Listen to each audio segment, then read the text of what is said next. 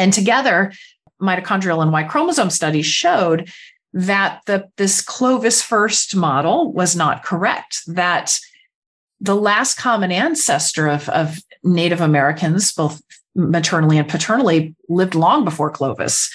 And that when you actually model population histories and population movements using these kinds of data, they did not match the model for the Clovis first thinking. Welcome to Science for the People. I'm Rochelle Saunders. With me is Jennifer Raff. She's an associate professor of anthropology at the University of Kansas with a dual PhD in anthropology and genetics and many years of experience in researching ancient and modern human DNA from the Americas. In addition to her research, she's been writing on issues of scientific literacy and anthropological research at her own website, Violent Metaphors, and for The Guardian, HuffPost, Forbes, and Evolution Institute blogs for several years. And she's here today to talk about her book, Origin, A Genetic History of the Americas. Jennifer, welcome back to the show.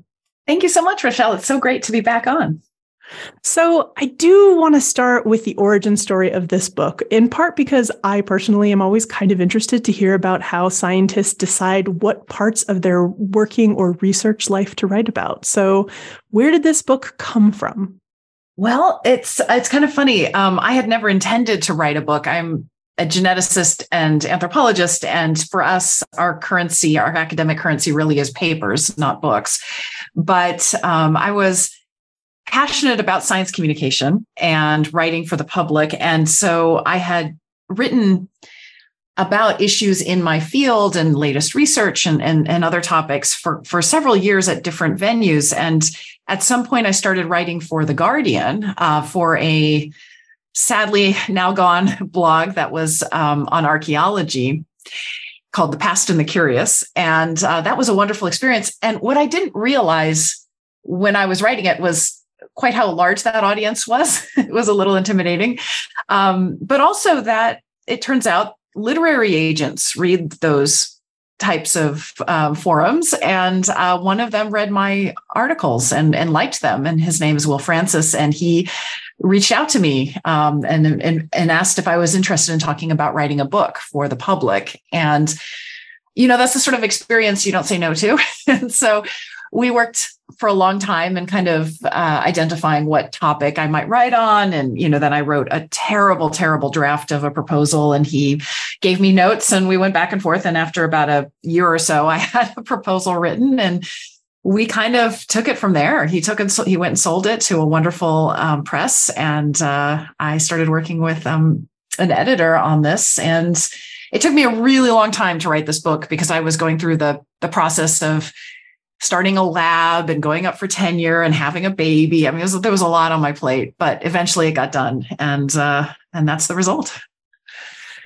I also often want to ask scientists that question you just answered a little bit, which is, how on earth do you fit writing a book in? It was not easy. In fact, it was kind of agonizing.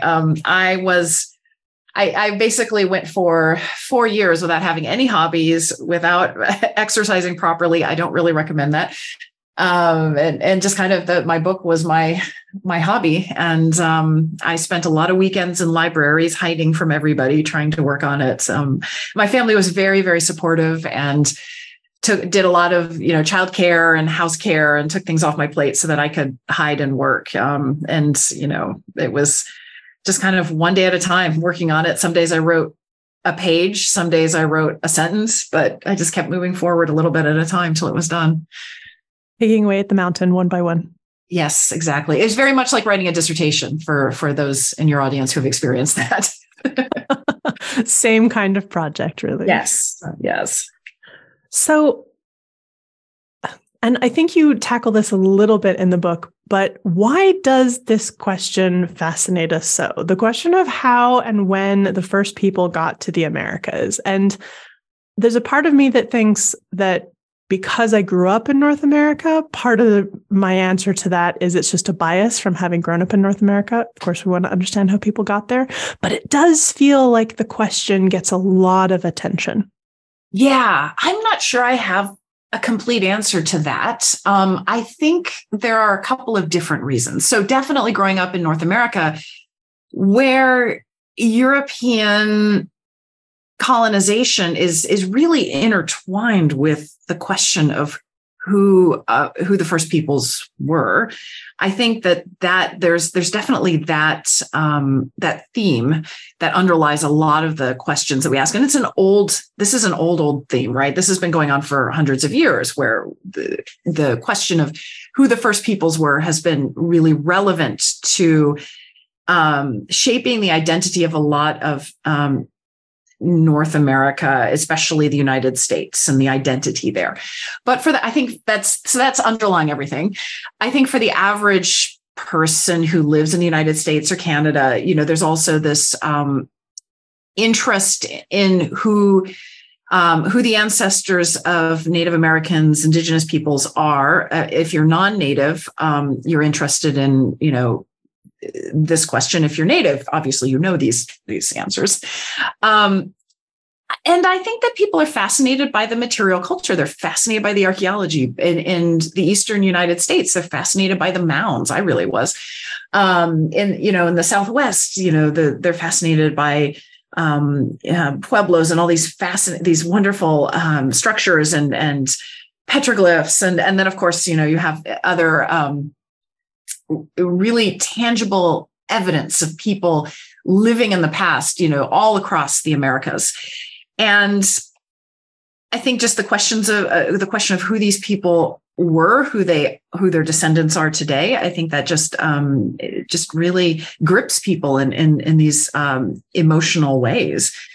But I think that there's also another answer to that question, which is there's a lot of really bad information out there. There's a lot of pseudo archaeology and a lot of these alternative histories floating around. And every time you turn the TV on, it seems that the History Channel has another program on the mysteries of the ancient, whatever, and it's all really, really bad.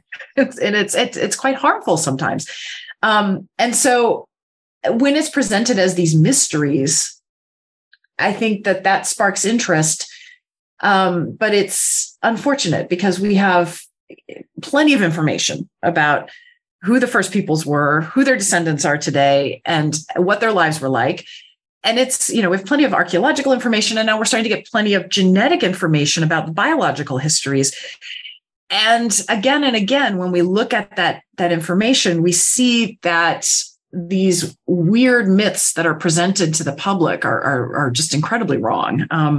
Anyway, it makes me mad. And so I found that I write best about topics that make me angry. So that was another motivation for me writing this book. It's one of these things I sort of forget about now that I live in the UK because I don't get the History Channel anymore. But you mentioned it, and I was like, oh yeah, the History Channel, with so much promise and so much disappointment.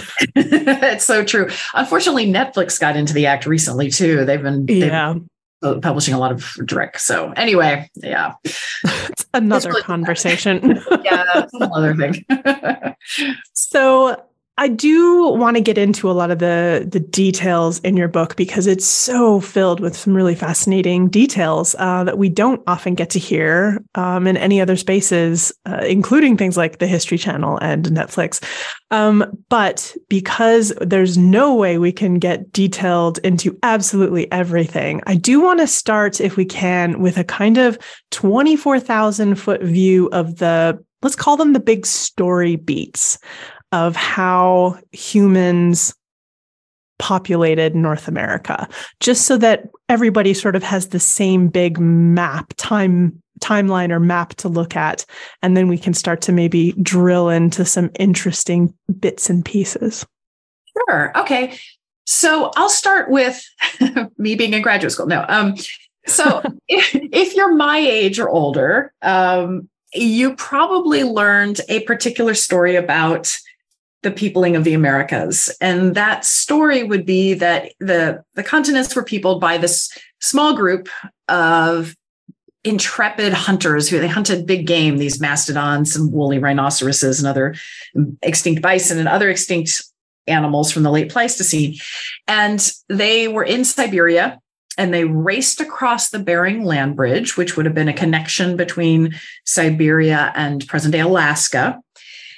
And they raced down they raced across this land bridge, and they following these herds of big game, and they found when they got to North America that there's this massive ice sheet blocking, any further movement, except that in the center along the Rocky Mountains, there would have been at about 13,000 years ago, a path along the Rocky Mountains between the ice sheets. So the ice sheet had melted back far enough so that there was a route into the rest of the Americas. And so they traveled down that corridor and peopled the Americas about 13,000 years ago. So that was what I learned. And they were the bearers of this particular kind of suite of artifacts that are characterized by a very particular kind of projectile point that is bifacially flaked, so flaked on both sides, and it has this flake removed that's called a flute. And these are called Clovis points. And they would go on the ends of spears with which people would hunt these animals. And that was taken as evidence of the very first peoples in the Americas. And they show up, these Clovis points and associated artifacts show up across North America about 13,000 years ago, give or take. And so those were the first peoples. That's where they came from. And that was the story. So what we know now is wrong, that it was wrong. There's been a massive amount of evidence that archaeologists have accumulated showing that there were sites in the Americas and evidence of people before 13,000 years ago. So we call those pre-Clovis sites.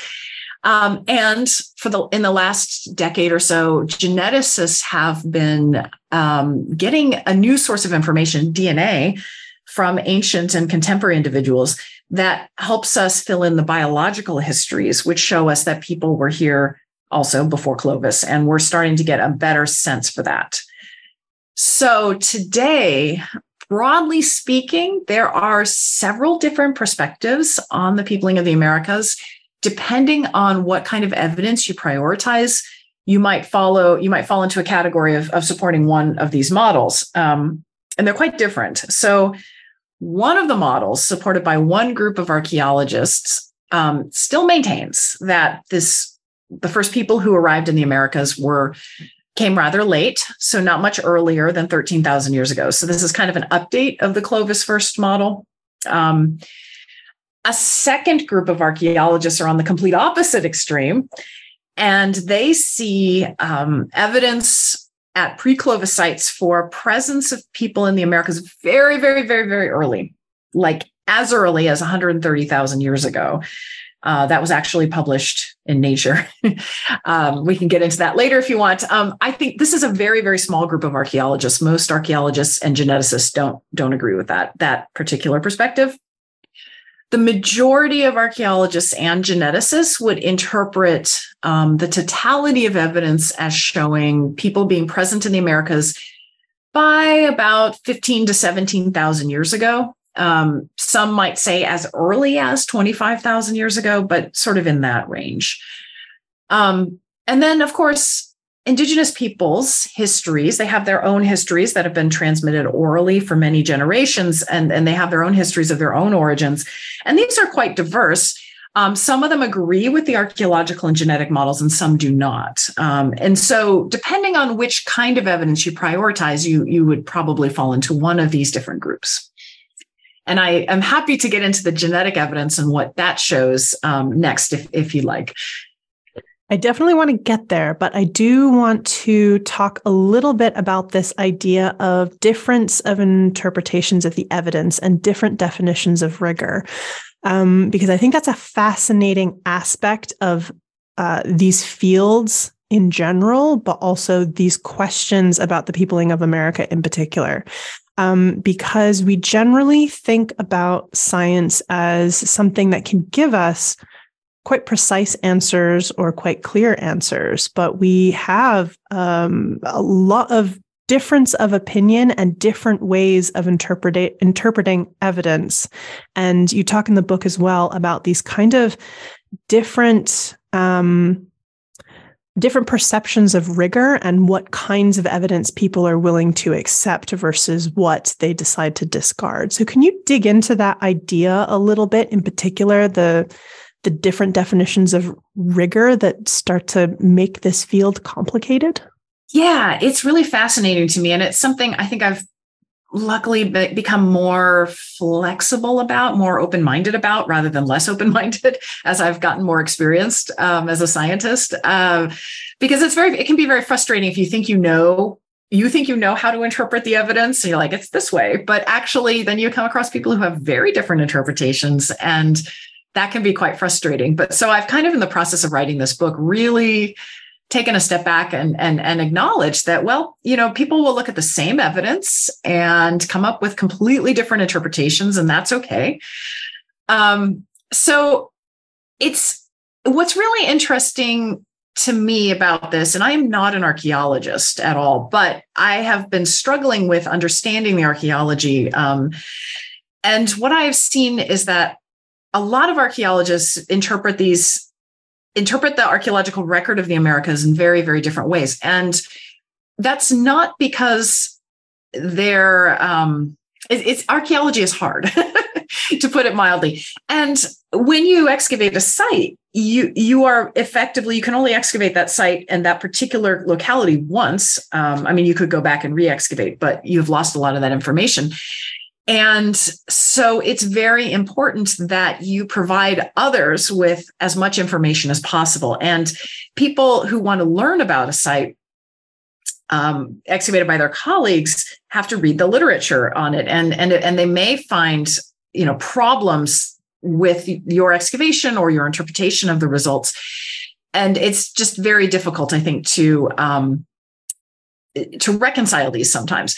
So the particular problem with the Americas is that there are some very early claimed sites, very early presence of humans in the Americas, like, let's say, pre-30,000 years ago.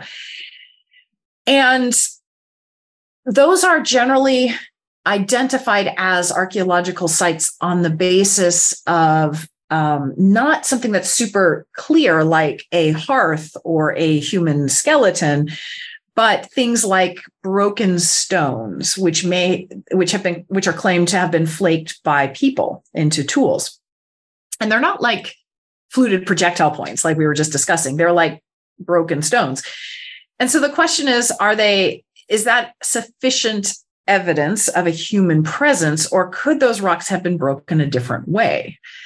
And that is very, very hard to reconcile sometimes. I think that a lot of times, we can misinterpret things that look like stone tools when actually they've actually been broken by natural processes like water or falling off of cliffs, or even the actions of primates like monkeys in Central and South America have been shown to actually break rocks. And that can really confuse things. So how do you interpret broken rocks? And archaeologists have various ways of doing that, and I'm not going to pretend to be an expert on that. So I have to just talk to archaeologists and see what they think. So some of these very, very early sites, pre-30,000 years, are claimed to be evidence of humans in the Americas, but they're not convincing to all archaeologists, or even most archaeologists, who will say, well, you really need more evidence of a human presence there than these broken rocks or whatever. Another problem that can crop up is maybe you have clear, unambiguous evidence of humans, but the dating can be tricky, or the stratigraphy can be ambiguous. And, we can get into it more later if you want, but that's one of the issues raised with this incredible site at White Sands Park in New Mexico, where you have unquestionably human footprints, and many, many, many of these. And they've been dated to between 21 and 23,000 years ago. And they're very convincing, but some archaeologists are unhappy with the way that they have been dated and want to see more evidence before they'll accept them as that old. And then, but as you move forward in time and you get closer and closer to the present, the sites tend to get a little bit less controversial. It's really easy to tell, okay, I've got a hearth here, or I've got a projectile point here. That is clearly human presence. That's clearly evidence of human presence. then you might have issues of stratigraphy or dating, but it's a little bit easier. So kind of after 13,000 years ago, it's much less ambiguous. So that's for archaeology. But then when you're trying to reconcile this with genetics, we have problems with genetics because we don't have that many ancient genomes. And the ancient genomes that we do have are not geographically, we don't have uniform geographic and temporal coverage in the Americas. And so we're definitely missing a lot of information and drawing big inferences on the basis of the genomes that we do have. And so far, I think our models are pretty good, but I do think we are missing a lot of data. And then finally, we have in my field a long and unfortunate history of marginalizing Indigenous knowledge and marginalizing scientists who come from Indigenous communities and not doing a very good job, among other things, of reconciling or attempting to reconcile our work with Indigenous peoples, or at the very least, acknowledging that they have their own histories and their own evidence for their scientific claims. And so that can lead to, I think, places where conversations get stuck, or even worse, become pretty dismissive of Indigenous peoples. And so these are a lot of issues. It's very complicated. And my approach in Origin was to be pretty clear about my positionality. So I am a scientist and I'm not Indigenous. And so recognizing where my work fits within this broader tradition of marginalizing Indigenous people's knowledge, I tried very consciously not to do that.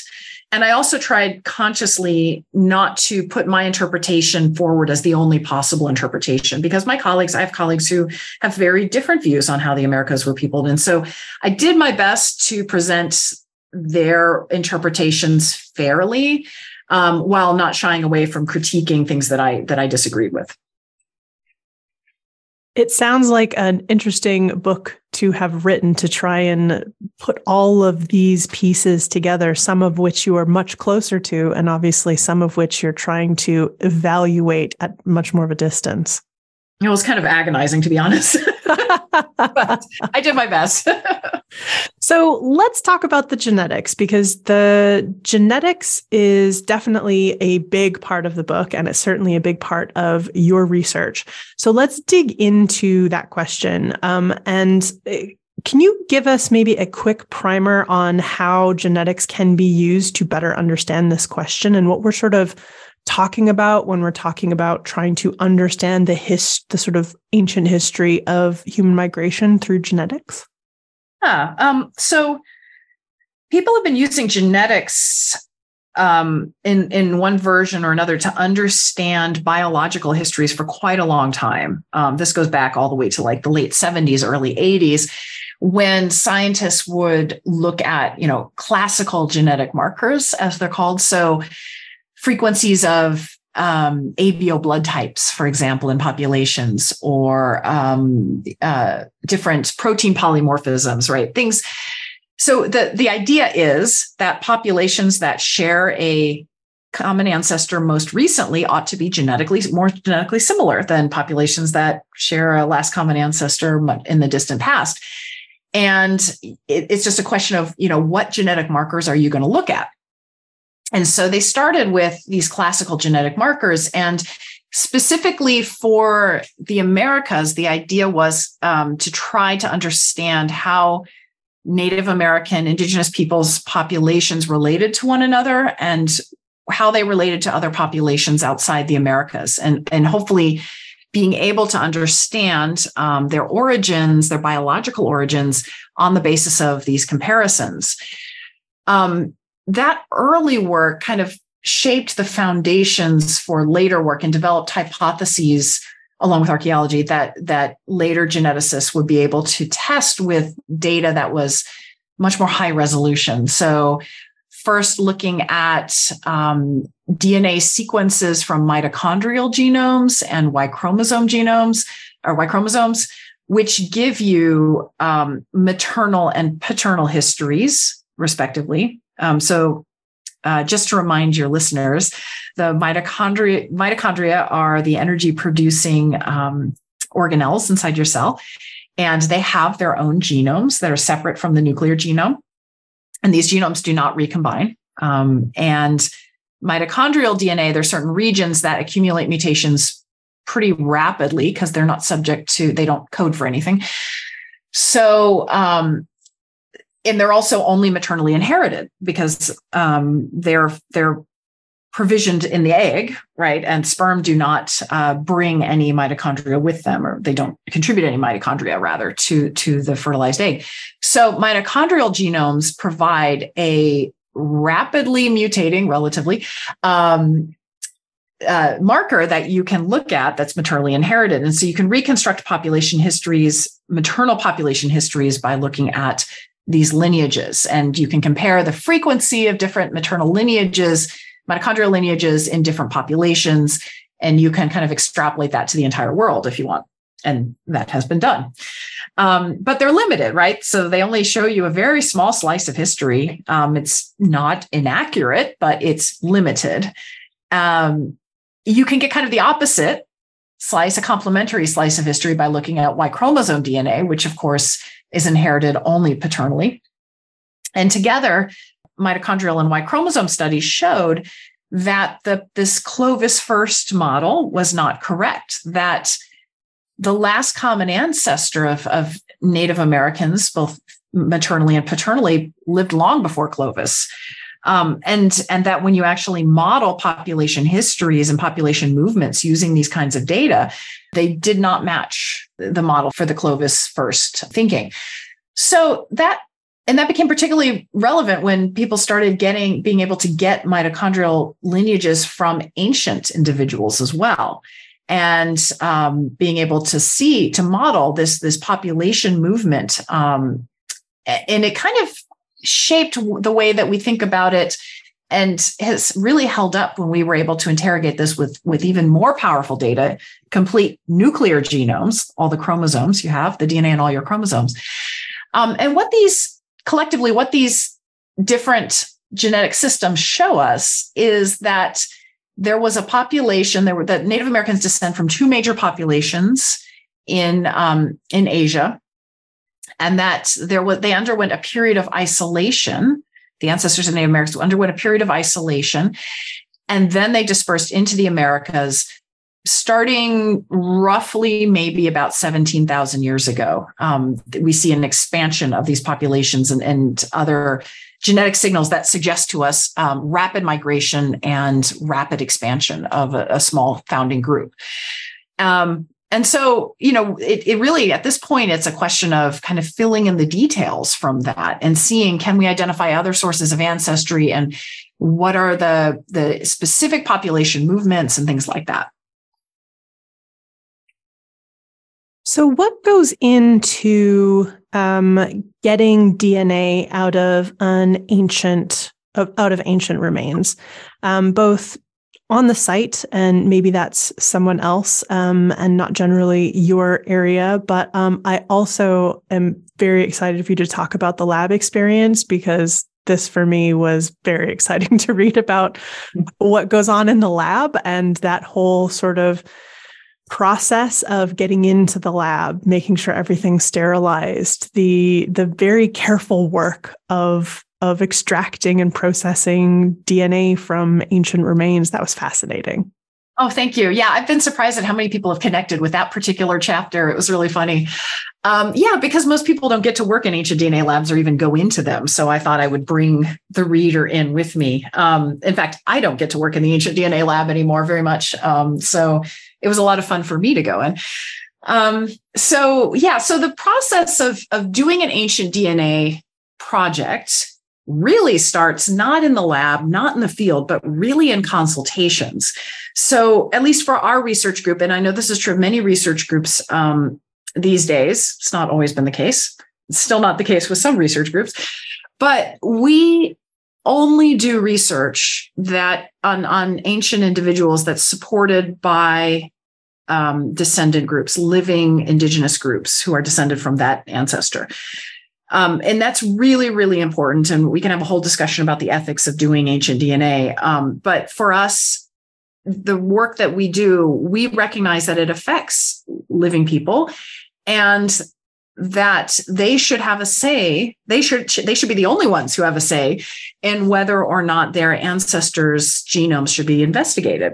And so we either reach out to a tribe or community with whose ancestors we'd like to study, or, as is increasingly the case, a tribe or a community comes to us and asks us to work with them.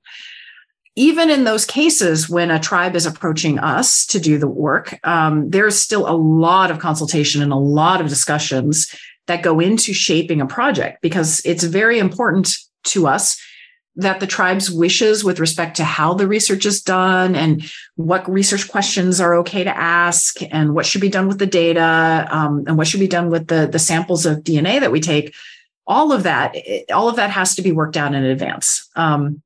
And so these discussions can go on for years, usually go on for years for us. And so in our research group, the research goes pretty slowly because of that, but we want to do it the right way, and prioritize that over speed. Anyway, so that's what really starts. And then going out into so sometimes we sample, once we have permission, sometimes we'll sample in the field as ancestors' remains are being excavated. And actually, it usually, if that, in those situations, it usually is one of us who goes out there, either one of the PIs, the principal investigators, or a senior graduate student will go out in the field, and we'll put on all of our special gear, our bunny suits and our hair nets and our face masks and our gloves and our sleeve guards. We'll go out into the field and we'll wear all of the clothing, the protective clothing that we need to guard against contaminating the sample that we take from the ancestor. Ancient DNA is fragmented and scarce. Most of the time, it's not even present in a sample that we collect. But we want to protect it from contamination with our own genomes and our own DNA, which people shed constantly. So when we're field sampling, we wear all of this protective clothing. Sometimes we also will sample in a museum. In many cases, when ancestors' remains are in the process of being returned to a descendant community under the NAGPRA process, the Native American Graves Protection and Repatriation Act, where present-day communities can get their ancestors' remains returned to them for reburial. A lot of times communities will ask us, before we bury these, can we get DNA from them and study them? And in that case, we usually will sample in a museum, again, taking all the protective measures necessary to prevent contamination. When we have the ancestors' samples, and those are usually, for us, the best option is a tooth, although sometimes we will sample a little bit of bone, but it's really very little material. We will then take that into the lab, and our lab, as is other ancient DNA labs around the world, it's very, very carefully built, again, with the sole purpose of protecting these ancestral remains from being contaminated with our own DNA. And so the labs are positively pressurized. So if you think about a lab where people do pathogen research, right? At any movie you might have seen where they're, doing work in these labs, they have these suits on and they're masked and gloved, and there's air pressure. Instead of those kinds of labs instead of the air pressure going into the lab to keep material in the lab, ours flows out to try to flush as much modern DNA as possible out of the space. We also have very powerful UV lights, ultraviolet lights in the ceilings that we turn on when we're done working to destroy any DNA that might be present. And we bleach everything, all the surfaces. We even bleach ourselves when we're going into the lab, although some labs think that's overkill. We tend to do that just to make sure that there's no DNA on modern DNA that could contaminate these remains, these samples of these remains. And then we work in the lab doing an extraction of DNA from the samples that it usually involves digesting the bone or tooth sample with proteinase that will chew up the proteins. Well, first we mechanically grind it up, and then we add proteinase to chew up the proteins, and then we run the result through a a silica column. So DNA will bind to silica, and then we wash it to get rid of any potential soil chemicals. And eventually, we have DNA. And then from there, it's just what we do with it is a question. It depends on what our approach is, what our research question is. Most of the time, the samples that we take do not yield any DNA, or they'll yield only microorganisms that are in the soil or modern contaminants. But when we're really, really lucky, sometimes we get what we call endogenous DNA or DNA from that ancestor. And usually what we're doing these days is building DNA libraries and either shotgun sequencing all of the DNA molecules that are present in a sample, or we try to capture the DNA, different bits of the DNA in a way that's analogous to fishing. So we have baits that we use to pull out specific DNA segments. And what we do just kind of depends on the quality of the DNA, how much is present, and what we're trying to understand from that genome. So when you say most of the time you don't get that sort of gold nugget you're finding for, what's the hit rate at a sort of numbers level of the success of sort of getting that ideal? Yeah, it really depends on where the ancestors were living and what kind of environmental conditions their remains were in. We do a lot of work in the Arctic and the North American Arctic, and usually preservation there is pretty good. So DNA preserves best in cold, dry climates. So the Arctic is lovely. I'm also doing some work in the mid-continental United States, and there the preservation is much less good. So I think we have, I don't know, definitely less than 50% have sequenceable genomes. In the Arctic, it can be more like, 60, 70%. So, well, that's pretty good. Yeah, actually it is. We're happy about that. I super duper absolutely want to talk about the Arctic because I am from Canada, so it is geographically close to my heart. But also, I think this part is quite fascinating. And you dug into more detail on the kind of peopling of the Arctic than I think I had ever read before. A lot of what I have read and a lot of what I knew before picking up your book was about the migration south. So it was really interesting to read more about the peopling of the Arctic, because I didn't really know anything about that. So can you dig into that a little bit? Yeah, I would love to. And that's actually, I think I see the later peopling of the Arctic. So it occurs much later than, as you say, the migrations farther south, because most of the Arctic was covered by these ice sheets, right? Alaska was kind of somebody, and I forget who, referred to it as sort of a cul-de-sac, right? It was unglaciated during the last glacial maximum, which I guess I should explain what that is. So this was a period between about 26 and 20,000 years ago, which where the global temperatures were very, very cold, and so much water was bound up in these massive ice sheets that there was a lot of desert too. So across the Northern Hemisphere, you have just very, very dry conditions and very cold conditions. And it was, as a result, the distribution of plants and animals and humans was much different than it is today. So what's fascinating to me is that there were people living in the Arctic, above the Arctic Circle in Siberia, by about 30,000 years ago, which is just blows my mind. But they were thriving at this site called Yana Rhinoceros Horn site in Siberia. There were, it was actually quite a big population there, and we have genomes from 2 children who lost their teeth, their baby teeth, at this site. And these genomes show us that it was a very, relatively quite large population, at least compared to the Neanderthals who were living in the Altai Mountains.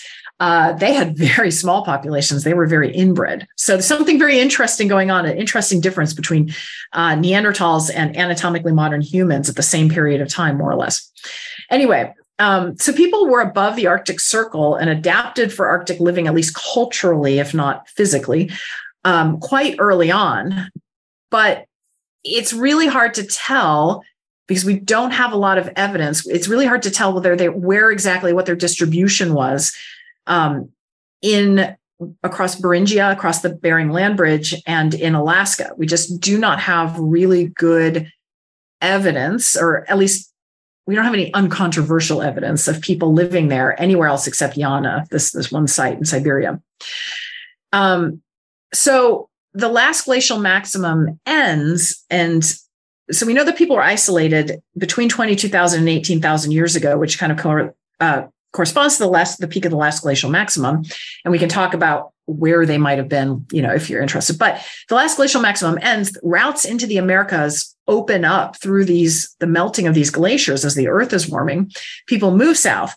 But then later, much, much later, a succession of migrations start peopling the North American Arctic. And so what we can tell archaeologically, and we have quite good archaeological evidence of this, is that there was a group of people who archaeologists refer to as the Paleo-Inuit, and they migrate probably from Kamchatka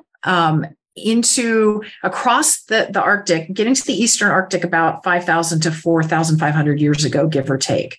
So at this point, there's no land connection between Alaska and Siberia. It's the Bering Strait. It is underwater. But people are traveling back and forth quite a bit between it. And so we have the Paleo-Inuit migrating across, and then they're living in this area for quite some time, although they leave a very faint archaeological footprint. They probably had small population sizes, but we know from their archaeology that they had kayaks, that they hunted marine and terrestrial animals. They had bows and arrows. They had very tiny stone tools. This is called the Arctic small tool tradition. Anyway, so they're living across the North American Arctic. And then later, much later, the ancestors of present day Arctic peoples, our indigenous peoples of the Arctic, migrate in a second migration. And this is really, really fascinating. So this is a group that they're called sometimes the Thule, or they're called the Neo-Inuit or ancestral Inuit, because they're very clearly, we know this both technologically and according to culture histories, and also genetically, they're the direct ancestors of present day indigenous peoples of the Arctic. And so about 800 years ago, they emerge across the Arctic, and they move very, very rapidly from Alaska to Greenland. So over the span of just a few centuries. And these ancestral Inuit peoples were whale hunters, and they also hunted other marine mammals. And so they bring the dog sled and the umiak, the particular kind of kayak that's still used to hunt whales. And they cross the Arctic, and they interact with the Paleo-Inuit in various ways. But we don't have a lot of evidence of that interaction necessarily. We just know that shortly after the Thule or the ancestral Inuit arrive, the Paleo-Inuit seem to disappear archaeologically. So one of the major questions that's been out there for a while is, did they just absorb the Paleo-Inuit populations? Was there interbreeding between these two groups, or did they displace them? Like what happened there? And that's really a biological question as much as it is an archaeological question. And so a lot of the work that our research group has done and other research groups have done is looking for evidence of intermarriage between these two groups. Luckily for us, they're quite genetically distinct from one another, so we can actually tell pretty clearly if there has been gene flow between these groups. And what we've seen is that for the most part, no, but in some places, yes. So of course, there's always, this ambiguity, right? There's always it's complicated. Yeah, it's complicated. But so far, what we can tell is there has been intermarriage and gene flow between these two groups in some places, but not in all. So it's very interesting. Yeah, I think one of the reasons I liked this section is it really clearly illustrates this idea that I forget all the time, which is we tend to think of a migration as like one activity. It was a thing that happened this one time. But the what we know about the peopling of the Arctic is about this. It's not a one-time thing. It's not just it happened once and it never happens again. There were waves of migration. It's a period of time that people were moving around this part of the world. And that story, I think, really kind of drove that home in a way that I hadn't really internalized before. Yeah, it's and I think that, it's understandable that you and others would see this as like an event, right? A single event, because that's how we portray them in our scientific publications, right? We have maps and we draw arrows on them. And and we'll say, oh, it's this or it's that. Very oversimplified models, right? Even talking about waves of migration, I think, is an oversimplification, because if you think about a person's lifetime, think about your own life and how many times you've moved, away from where you started, and the decisions that were made as part of that process and the interactions you had. And, people's lives are complicated. And it's really what we're looking at when we're using genetics to reconstruct migrations is we're taking a very, very distant perspective and looking at the aggregate of many, many people's lives and their decisions and the sex that they had and the children that they had, right? And in different localities. And so what is probably such a much more messy, well, definitely is a much more messy process than our arrows on maps. And people are moving around and they're going back to, their family, the family of origin, in the spring, and then they're moving somewhere else in the fall. And, people move in one place and then they go back and, or they just keep going and they never look back. It's all very messy, in a really beautiful way, I think. But I think our arrows on maps really obscure that fact. So. Yeah, definitely. You always have to try and tell a simple story because there's value sometimes in a simple story in certain situations, but it's so easy to just take that as the story and not just the simple CliffsNotes version of the story. Yes. And one of the things that I found to be really great when I do this work, and just especially in the Arctic, because that's what I've been doing most recently, is, I'll find a genetic result like, oh, I see that these mitochondrial lineages are shared in this particular pattern between these particular villages. And I'll talk to the people who live in these villages and be like, oh yeah, that's because of this, right? We know why that is. And here's why. And so it's really lovely when we can meld the genetic data with traditional knowledge or just simply, indigenous histories and scientific knowledge. And it's sometimes, like I said, sometimes they agree and sometimes they don't. But, it's a lot of times what we're finding with genetics is things that people already knew. And, that's also nice. And it's humbling as a non-native geneticist it's a good reminder that these projects, this scientific research always needs to start with the community's interests and knowledge, not kind of tack that on as an afterthought, if that makes any sense. Yeah, it does. And I think as well, it's a reminder for all of us who are very science savvy, who are very science minded, who love and talk about science. We do have a tendency as a sort of mass group to sort of discard oral history and oral traditions as suitably robust evidence. But you do talk in your book about a bunch of different times where actually, when we dig into the quote unquote hard science and get the genetic evidence, it actually matches quite well with the oral traditions, like you said. And I think that's a really important, potent reminder for those of us who have a tendency to really be flippant about oral histories. Yes. And I wish that we were more developed, we geneticists were more developed in our methods for working with Indigenous knowledge holders. I think that we're moving in that direction, but just in talking to some people who want to see more of that kind of research being done, they're like, why aren't you doing this? And I'm like, well, I don't have the knowledge base that Indigenous knowledge holders have. And I don't know really how to do this. I don't have the methods for doing this. We need them. I see the need for this, but we're not there yet. How we get there, I don't know. But I would like to see it. I don't want to make the claim so there's two claims I don't want to make. I don't want to make the claim that every single, bit of traditional history is going to necessarily match genetics, or that I don't think that's going to happen. Yeah. I also don't want to make the claim that genetics or other scientific approaches should be used to validate indigenous knowledge. That's really not our place at all. Mm-hmm. So, these two, I see these things as two different knowledge systems. They can be independent. It would be great if we could work together, because I feel like in many ways, we geneticists are asking naive questions, or we're going about this in very, maybe not very efficient ways, right? And so that's why I like to work directly with communities at the start of a project and go, okay, what do you know? What do you want to find out? What, where can we go with this? And co-design research. And also with archaeologists, right? I don't want my work to be, let me go find the oldest genome I can find, and then we'll start waving our hands and telling stories about it, and maybe bring some archaeologists in at the end. I mean, I don't think that that's good science. I want it to be question driven.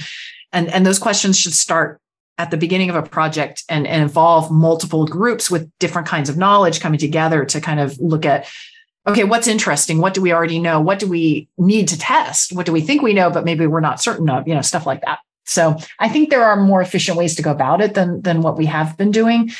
But I do think we are progressing in the right direction from the genetic standpoint. I hope. I don't know. It's hard to say. It's always hard to say. And I think as well, sometimes efficiency isn't the best goalpost. Yeah, true. But then again, like if we're just continually finding out things that indigenous peoples already know, right? And they're like, yeah, we have all this, or archaeologists, right? Who, I don't mean these to be exclusively different groups, right? But if we're finding stuff out and archaeologists are like, okay, that was a really dumb question. We already have evidence of X, Y, and Z. Why are you, right?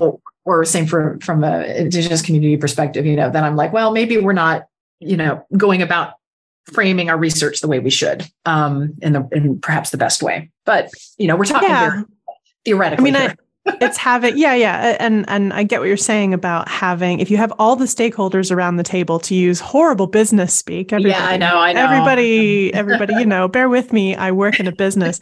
You have all the stakeholders around the table. You can quite often get to better questions, a better approach, more interesting stuff, if you have all of the relevant people talking together and starting a project. So I totally understand how that absolutely would apply here, because there's different points of view, there's different interests, there's different contexts, and they're all completely relevant.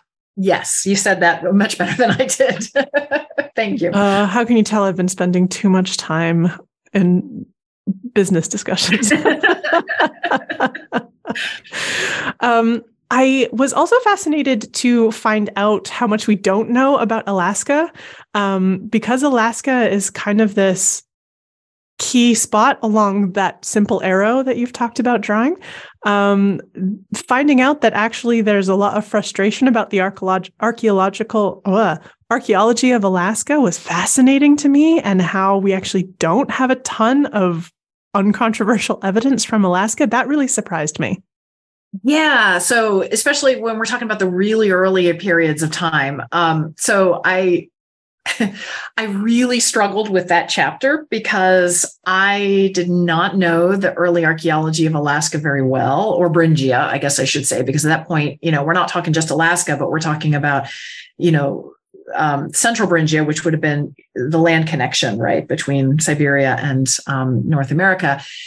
And also Siberia. And so I'm going through this literature and trying to read this archaeological literature and understanding the difference between these different complexes. And, and any archaeologist in the audience is just shaking their head right now, because they're like, of course it's obvious. I'm like, no, it's not for me. So I'm not going to reiterate all of that, because it'll be kind of agonizing, but I really had to trying to understand, what is the Denali complex? What is the Juktai complex? I'm very, very lucky to have, we have archaeologists in our department who recently joined us, Ted Gable and Kelly Graff, who are experts at this. And so I relied on them a lot.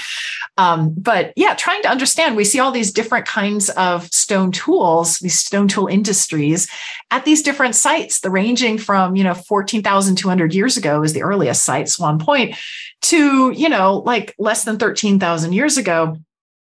And trying to understand the relationships. What do these mean when you have this kind of stone tool at this site at this period of time, but then later you have a different kind of stone tool, and then you see it over here at this site? How do these all relate to each other? And there are a couple of, different interpretations, and people have very different views on what this archaeology tells us about the early history of Alaska. And what's especially frustrating for me, and I think for archaeologists perhaps, is that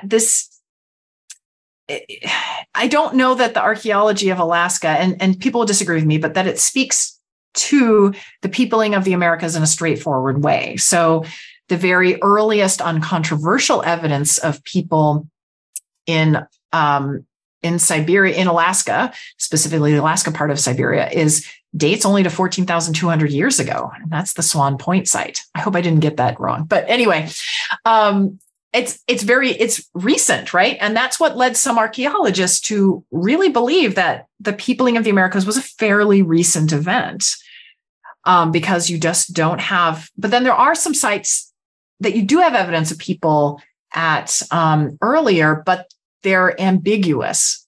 So we have, for example, perhaps evidence of people butchering animals at this site in the Yukon called Bluefish Caves, but it was excavated a long time ago. And, there's some questions about whether or not these are real cut marks on bones and what is the stratigraphy, right? So we have folks from our department actually and some others working at that site again to re-excavate it and excavate new areas. And hopefully we'll find out more. But so Bluefish Caves might be evidence of an early human presence in the Americas, maybe in Siberia. There's a couple of others that have evidence, but it's kind of ambiguous and, a lot of very controversial. So it's just really hard. There's just not enough. And part of that is there's just not very many sites that have been excavated. It's Alaska and Canada, Siberia. These are all very remote. These are areas that are quite remote. There's not a lot of road construction, which is what often turns up, unfortunately, archaeological sites in the United States, at least. And so there's just a lot of ambiguity and lack of evidence there. Genetics should help with this. And I'm excited to see where the field goes in the future. But in the meantime, it can be very frustrating and confusing, at least for me. What, for you, as somebody working in the field, are some of the most interesting, outstanding questions that you're kind of keeping your eye on, or that you'd love to dig into, or maybe already are? That is a great question. Okay, so two things come to mind immediately. So one of them is this really fascinating genetic signal that is seen in South America. So in some, not all, but some South American genomes from living peoples and ancient peoples, you can see this signal of affinity, genetic affinity with peoples in Australasia. That has, immediately the first thing that springs to mind is, there must have been a trans-Pacific migration from, Australasia to South America. That's a long trip. It is a long trip, but, people have done it. Mm-hmm. It is, and that seems like the most straightforward response, but actually it turns out not. I won't get into the nitty gritty of this, but not too much. But if you actually look at the distribution of the segments of the genome that carry this signal within individuals, and also the individuals geographically who have this signal, it doesn't match the pattern that we would expect if you model it. If you model that migration, genetically, doesn't match that. These genomic segments are really, they're old. They seem to have come from an old migration that probably the best models show either matches a signal of people in the Americas before the major migration of first peoples. So before 17,000 years ago or something. So it may have been that there was a group of people in the Americas that had this ancestry really early, and that the people migrating down, presumably the West Coast, we can argue about that, but presumably down the West Coast, would encounter them and have children with them. And that's how that genomic segment gets in there, right? Or there was a structured population. So there were people who were isolated during the height of the last glacial maximum. The ancestors of Native Americans were isolated for some period of time, and that perhaps some of them had this ancestry and others didn't. So both of those possibilities right now with our current evidence are equally likely. And so I'm really interested to see if we can distinguish between them as we identify perhaps more ancient individuals with this signal, this ancestry. One of the other reasons that I and most geneticists don't think that this is the result of a trans-Pacific migration is that this ancestry is also seen in at least one ancient individual from China, one of the oldest, maybe the oldest ancient genome from an anatomically modern Homo sapiens. I think it might be the oldest that has been sequenced. And this individual has that ancestry as well. And so what this probably hints at is that there was once an ancient population, very old population of people who have this ancestry that's just no longer there, and that it was widely distributed across East Asia, and that both the ancestors of Native Americans, the population that would become ancestral Native Americans in East Asia, and population that becomes ancestral to present days Australasians, that they both had that, at least some of that ancestry. I hope that makes sense. Anyway, that's a very interesting puzzle for that can only be solved, I think, with additional genomes and trying to characterize where this ancestry is. So that's one thing. The other thing that I'm really, really interested in, and it may not be unrelated, is this White Sands site that I mentioned earlier. So this is the site that potentially dates to between 23,000 years ago, long before people are supposed to be in the Americas, right? We don't have any other sites that are quite as convincing as White Sands. White Sands has human footprints, many, many, many human footprints spanning, if we believe the dates, several thousand years. People were using this site. They were walking around. And a lot of these footprints are actually of children and young people. So there's some really fascinating, questions about site use and different activity patterns between adults and children. But anyway, White Sands, if the dates hold up, shows us that there was at least one group of people in the Americas, and they would have had to have been there at before 25,000 years ago, because that's when the ice sheets fuse. And unless there's some other route into the Americas that we're not aware of, nobody is getting into the Americas, after 25,000 years ago until about 17,000 years ago. So the question is, who were these people? And, what did they look like genetically? And we have no idea.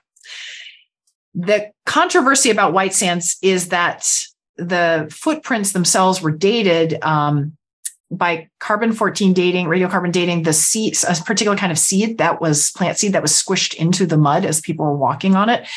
And that particular kind of plant sometimes often returns older dates than it actually is. So I know that the archaeologists who excavated the site, they claim they have control for this, and I believe them. I know that they're very good archaeologists. They're trying very hard to be accurate.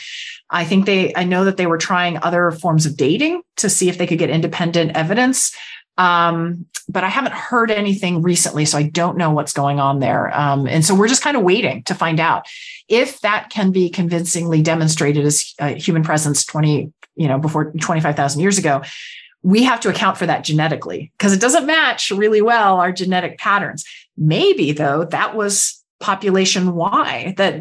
That's the name we use to refer to this ancestry we see in South Americans that's related to South Australasians.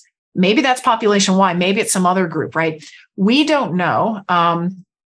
And I want to stress how few genomes we actually have from Indigenous peoples' ancestors, especially in the United States, what is today the United States and Canada. There's a lot of data that we don't have. So we don't really have a full picture of the genetic variation present in the first peoples. And I think until we do, well, we'll never have enough, but until we do have a better idea, our models are going to be lacking. And so the models that we present are our best interpretation of the evidence that we have right now. But there's a long way to go. And so those are the things I'm really excited about. I mean, we started earlier making fun of like the History Channel, but I kind of see where it comes from. I'm not saying it's good. I'm just saying I can kind of see where they get the interesting pitch from, because there's so many interesting ideas there, and it does kind of strike at the imagination, doesn't it? It sure does. And that's fine. I mean, I think it's wonderful to be curious and imaginative. I just wrote an article about this. And I think that it's wonderful to embrace a respectful curiosity. But, you have to temper it with some judgment as far as evidence goes. And, we don't have evidence of ancient Atlanteans or, any ancestry present in Native Americans from, say, European populations. We don't have the pre-1492, no evidence of that. In fact, quite the opposite. So, it's important not to impose this sort of romanticism on and this really, really long-standing tradition, at least in the United States, of claiming that the first peoples of the Americas were not the ancestors of Native Americans, right? This is an old tool of colonialism. It's unfortunately, it has been around for a long time. This idea that, the first peoples in the Americas were like ancient Welsh sailors or Vikings. I mean, there were Vikings, but, in a very limited geographic region, right? And they were certainly not the first peoples here. Or ancient Greeks or, ancient Israelites or this mythical Atlantean migrate. There's all sorts of stories made up about who the first peoples of the Americas were and who actually made the incredible monuments and artworks and accomplishments and technologies of the first peoples that we see. And there is absolutely no evidence that it's anything other than the ancestors of Indigenous peoples today. And so I think it's really unfortunate when our society makes up these ridiculous stories about the past. I think it can be very harmful, actually. I agree. And I think one of the things that stands out to me is that the puzzles that you have just told us about are, to me, just as interesting, if not more so, than the sort of fairy tale that people tend to lean into. There's really interesting mysteries there that can be talked about and can be documentaries can be made about. Like that to me is as interesting or more interesting than some of that other stuff, because there's more there to support it. So I find it really interesting that, I mean, I guess I know obviously why we tend to cling to a lot of that stuff. It's bad, for sure. But also there is so much interesting stuff actually there to look at. Yeah. And I think from a scientific perspective, well, if you want to take a scientific perspective, you have to be able to articulate, how would my model be falsified, right? Like, what kind of evidence do I need to see in order to demonstrate that I'm wrong? And we need to be able to embrace not just ambiguity, like we've been talking about quite a lot in this discussion, but also the possibility that you might be wrong. And that has happened again and again and again in the history of scientific research on the first peoples of the Americas. Models have been demonstrated to be wrong. And so it is kind of discipline, and it can be difficult some days to not fall in love with your own models and your own hypotheses, but you have to really be strong about that and say, okay, I realize I'm wrong. Or at least in advance say, okay, I know I'm going to be, if I'm wrong, if I'm right, I'll see this. If I'm wrong, I'll see this. And you have to just be honest about that. And I think that's something that is very difficult as humans for many of us to do. And I think it's really important if you're trying to distinguish good scientific research from bad scientific research or pseudoscience, right? You just have to ask the person who's making the claim, what would demonstrate that you're wrong? What will convince you that you're wrong? And if they have an answer, okay, you might be able to, go deeper. If they don't have an answer, they say, oh, nothing will show me that I'm wrong. Well, then, that's, that tells you something important. I mean, I will say in my non-strictly scientific job, some of the most interesting days I've had are when I'm looking through data for work and I'm assuming I'll find something and I don't find it. And then I'm like, wait, what? Yeah. That is contrary to everything that we have thought over wait, what? And then I follow that thread and then find something almost always really fascinating and way more interesting than the thing we thought was happening. Yes. So for me, I get just as excited about a piece of evidence that overturns an idea as I do about one that confirms it, because the overturning kind of forces you, if you're open to it, to just expand and follow a thread, which I personally always find really interesting. Yeah, very well said. It's exactly true. Jennifer, thank you so much for joining me today. It was a really interesting book, and it's been great having you back. Thank you. I really appreciate you inviting me on again. It's been great. And if you want to learn more about Jennifer Raff, her work, her writing, or her book, Origin, A Genetic History of the Americas, check our podcast notes for links to click. You will find these notes, as usual, in the podcast app you're using right now, or at our website, scienceforthepeople.ca. Thanks for listening, and we will catch you next time on Science for the People. Science for the People is listener-supported. You can find us on Patreon, where you can support us with monthly donations in any amount. Your support keeps us afloat and able to keep making great new episodes, and we thank you for it. The show is produced by Rochelle Saunders and edited by Ryan Bromsgrove. We get help with special projects from K.O. Myers. Our theme song was written and recorded by Fractal Pattern, and its title is Binary Consequence. The show is hosted by Bethany Brookshire, Anika Hazra, Marian Kilgour, and me, Rochelle Saunders.